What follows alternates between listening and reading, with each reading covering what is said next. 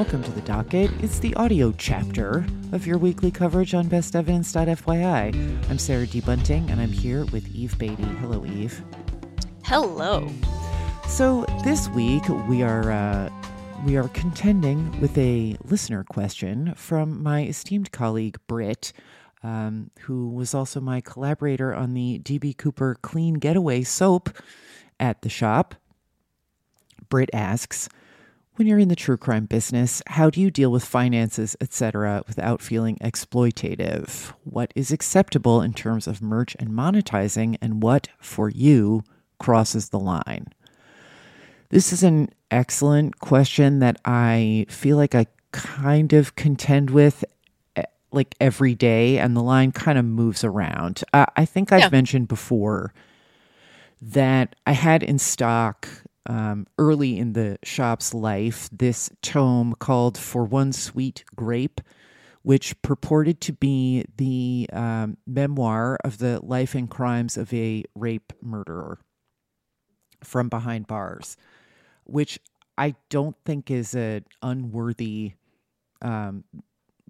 title. Like, I think that that's fine to do in theory, but there's going to be a lot of caveats. And the publishers made like basically every wrong choice. First of all, it was from Playboy Press or maybe Penthouse Press. I'm actually not sure which one. I bet the latter, because I think that they were way into true crime and stuff, especially in the 60s and 70s. Yeah, that sounds right. The cover art was topless women lounging on a bed. It was a pencil drawing, but still, like, there were nipples. It was not appropriate. And then I leafed through it to find that he was recounting his crimes, not in a sort of making amends or allocution way, but in a reliving his crimes in his bunk way, in detail, that made it clear that this was a prurient topic and not a sort of criminal justice topic. Like, again, we don't need to be kink shaming here, but that's not something that I feel comfortable marketing. So I said right in the description on the site, whether you need this for research or not, I don't judge, and you don't have to tell me anything, but I will be donating the proceeds of this sale to RAINN. And it sold, and I donated the proceeds to RAINN because it was just like, I can't know that I made money on that, even in a secondhand way. There's a couple of like titles and subtitles that I'm not super comfortable with. I just got a relatively rare Jack Olson in that is talking about the gypsy murders, which is like, all right, that's not what we're doing. And then the actual crime just kind of swirls into a whole bunch of just like stereotypically negative concepts about Roma. That's not okay, and I'm going to have to kind of write to that in the description because, it was a different time, but also gross. And, I have a couple of titles like that it's like, this looks like an interesting true crime text, and then you do a little research and you realize that it's like anti-woke mob text, and it's like, well, do I pulp this? What do I do with it? Can I really open up the margins based on what I paid for a book called White Girl Bleed a Lot? Yeah, like it goes for a fair amount of money. Do I feel great or even okay about selling it when it's the kind of anti-woke Antifa caused J6 crapaganda that I despise? No. So it's a case-by-case thing, and sometimes I just try to price it to get it away from me and make a note never to take it into inventory again.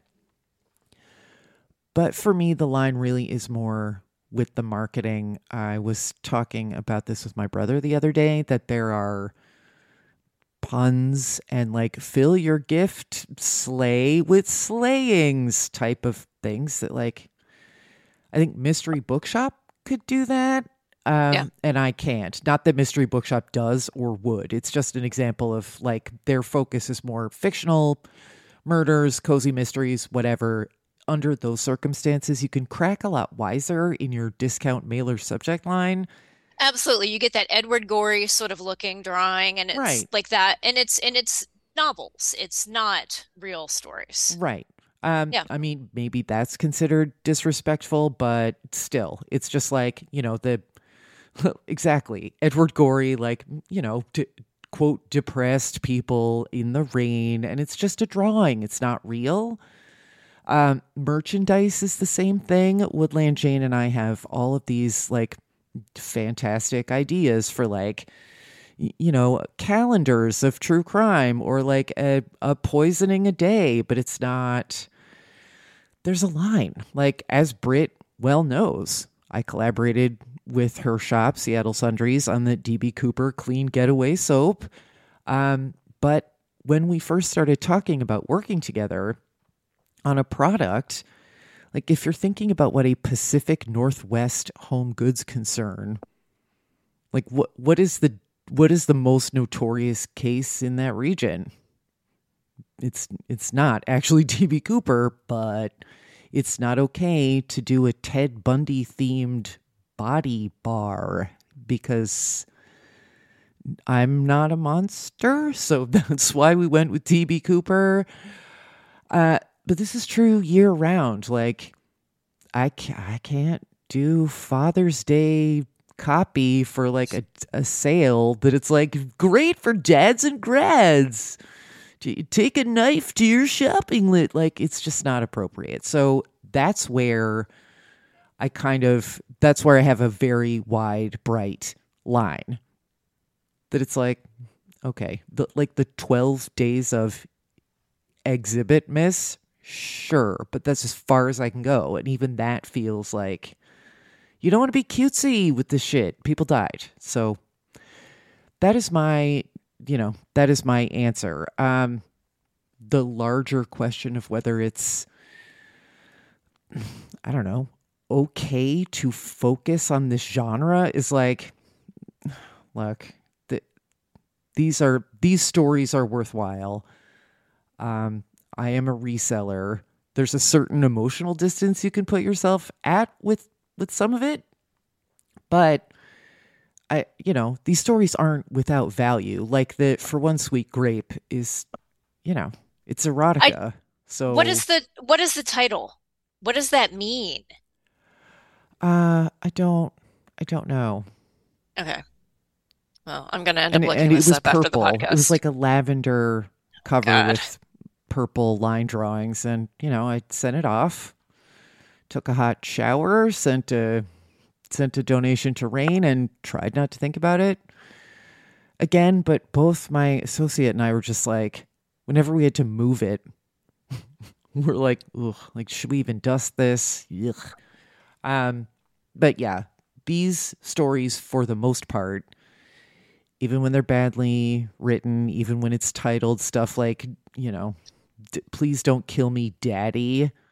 These stories Mm. have value. So I try to be respectful of the trauma that these stories are about or in the middle of without being pious about it, because there's only so pious you can be when you own the store that is selling these stories. So that's where I am at with it. But the calculus is a bit different for us as true crime reviewers on best evidence. So I'm going to let Eve talk about it from her perspective for a while. Plus, she also owns a shop, so it's not the same algebra as mine in terms of problematic creations, but she'll have some insight on this sort of thing, I think.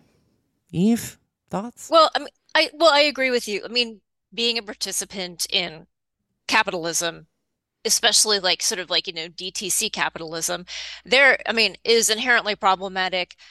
Even, without crime, you don't have like the issues of sustainability that a shop like mine does where new stuff Right. is created. But that's definitely like, we make t-shirts, and yeah, the t-shirts that we sell are from a union, factory in New York, but still We all know, that making new t-shirts is bad for the earth. So we're all baddies, I guess is what I'm saying, Yeah, by walking on this earth. And we're all doing the best we can.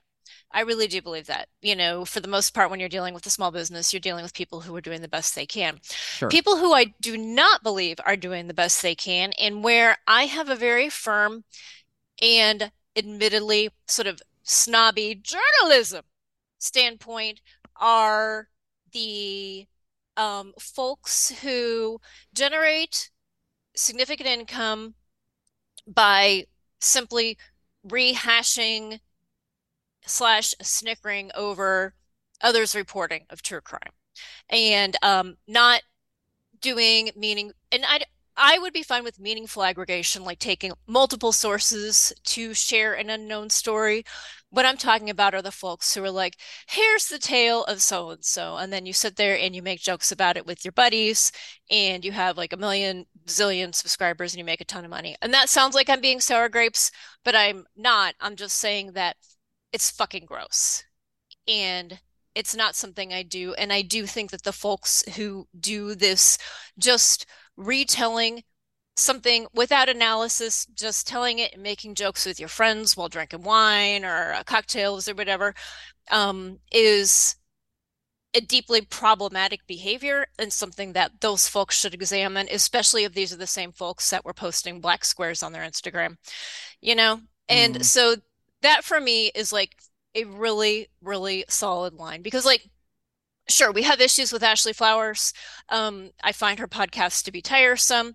There was a time in her career when, she was accused of plagiarism, and I think that those accusations were valid. But like her or not, she now is doing original reporting. She is making connections with, it's not to my taste because it's like, propaganda. Her connections are primarily within law enforcement, but mm, still, there is that she is doing her own legwork. And I think that that's what, when we're talking about stories that need to be told, that is where, the work is being done. And so I think that that's sort of worth considering, if you are a consumer of this stuff and you're thinking about how can I be a more ethical consumer of true crime, thinking about if you are going with primary sources and folks who are actually doing um, research and investigation or meaningful aggregation, which means they take like multiple sources and synthesize them in a way that, um, you know, provides a more complete story, then that's better than people who are just sitting around making jokes about a killer. well, and I think that I have read rationalizations of making and consuming that kind of true crime content. I can't call it analysis, and it's not really content either. Like comedy podcasts about true crime make me feel weird. Especially like there's one that like I just don't have time to listen to podcasts that I am not on because and even Mm-hmm. those it's like once I'm done talking, if I don't have to edit it, that's the last contact I have with it. Like I have too many podcasts is the point. But um I don't really enjoy listening to that kind of podcast because it feels very stagey and comedy is very subjective.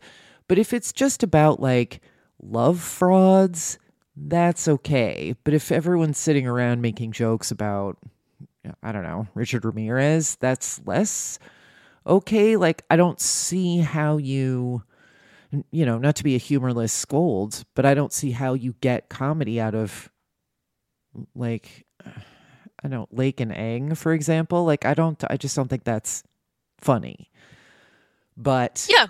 I also think that this question from Britt is something that you and I come back to all the time, like in text on best evidence, and that we as a sort of community, us and the readers and listeners, are just sort of in an ongoing process of trying to figure it out. And you kind of have to do it every day. Like this is why we do the newsletter is it's kind of the television without pity principle that it's like okay, if we don't hold this genre to a standard, what is anybody doing here? Like we should expect better of true crime, and often we get it. But I don't know. I think it's the same. I think it's sort of the same calculus as like any other product that you buy, that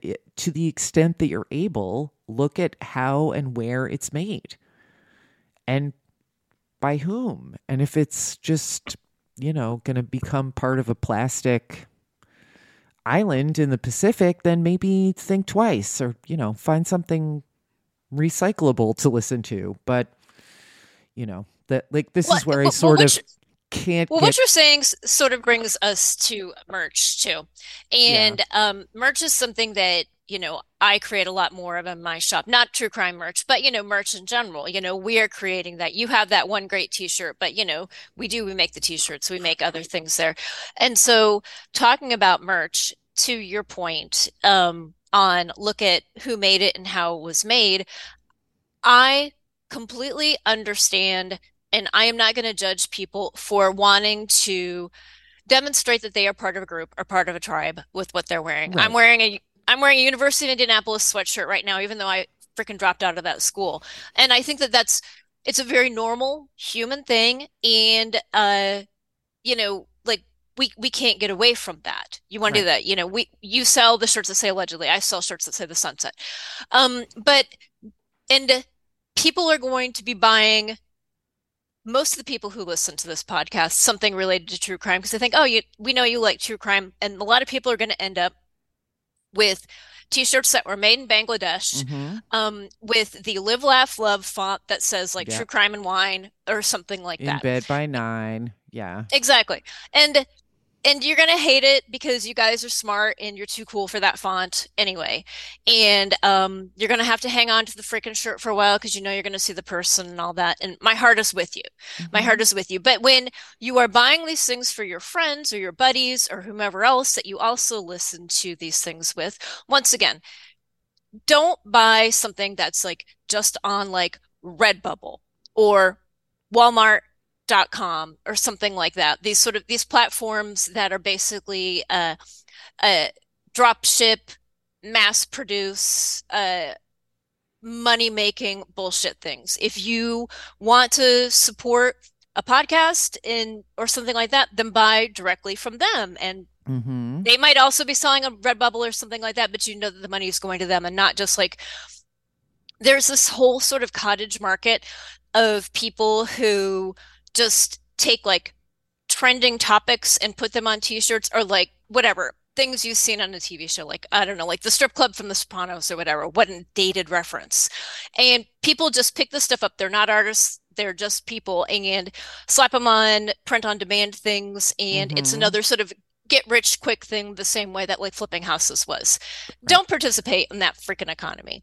Instead, buy directly from these things, buy directly from uh, the crime websites that you like, even if there's like a sort of like true crime related sort of organization. And I'm not going to name any of them because most of the ones that I can think of also do Blue Lives Matter stuff, which gross me out. But you can also find these. And that way, you know that the money is going to somebody who is engaging in content that you care about. Don't just think like, oh, I want to buy like a true crime sweatshirt for a buddy and, do that. Buy something straight from the maker. Yeah, that's a great idea. Or sort of part of my business is sort of appealing to people who might like to buy some true crime for a friend or loved one, but don't Yeah. really know where to begin. It is a very big genre and people are quite particular. So, like, a gift card is good for that.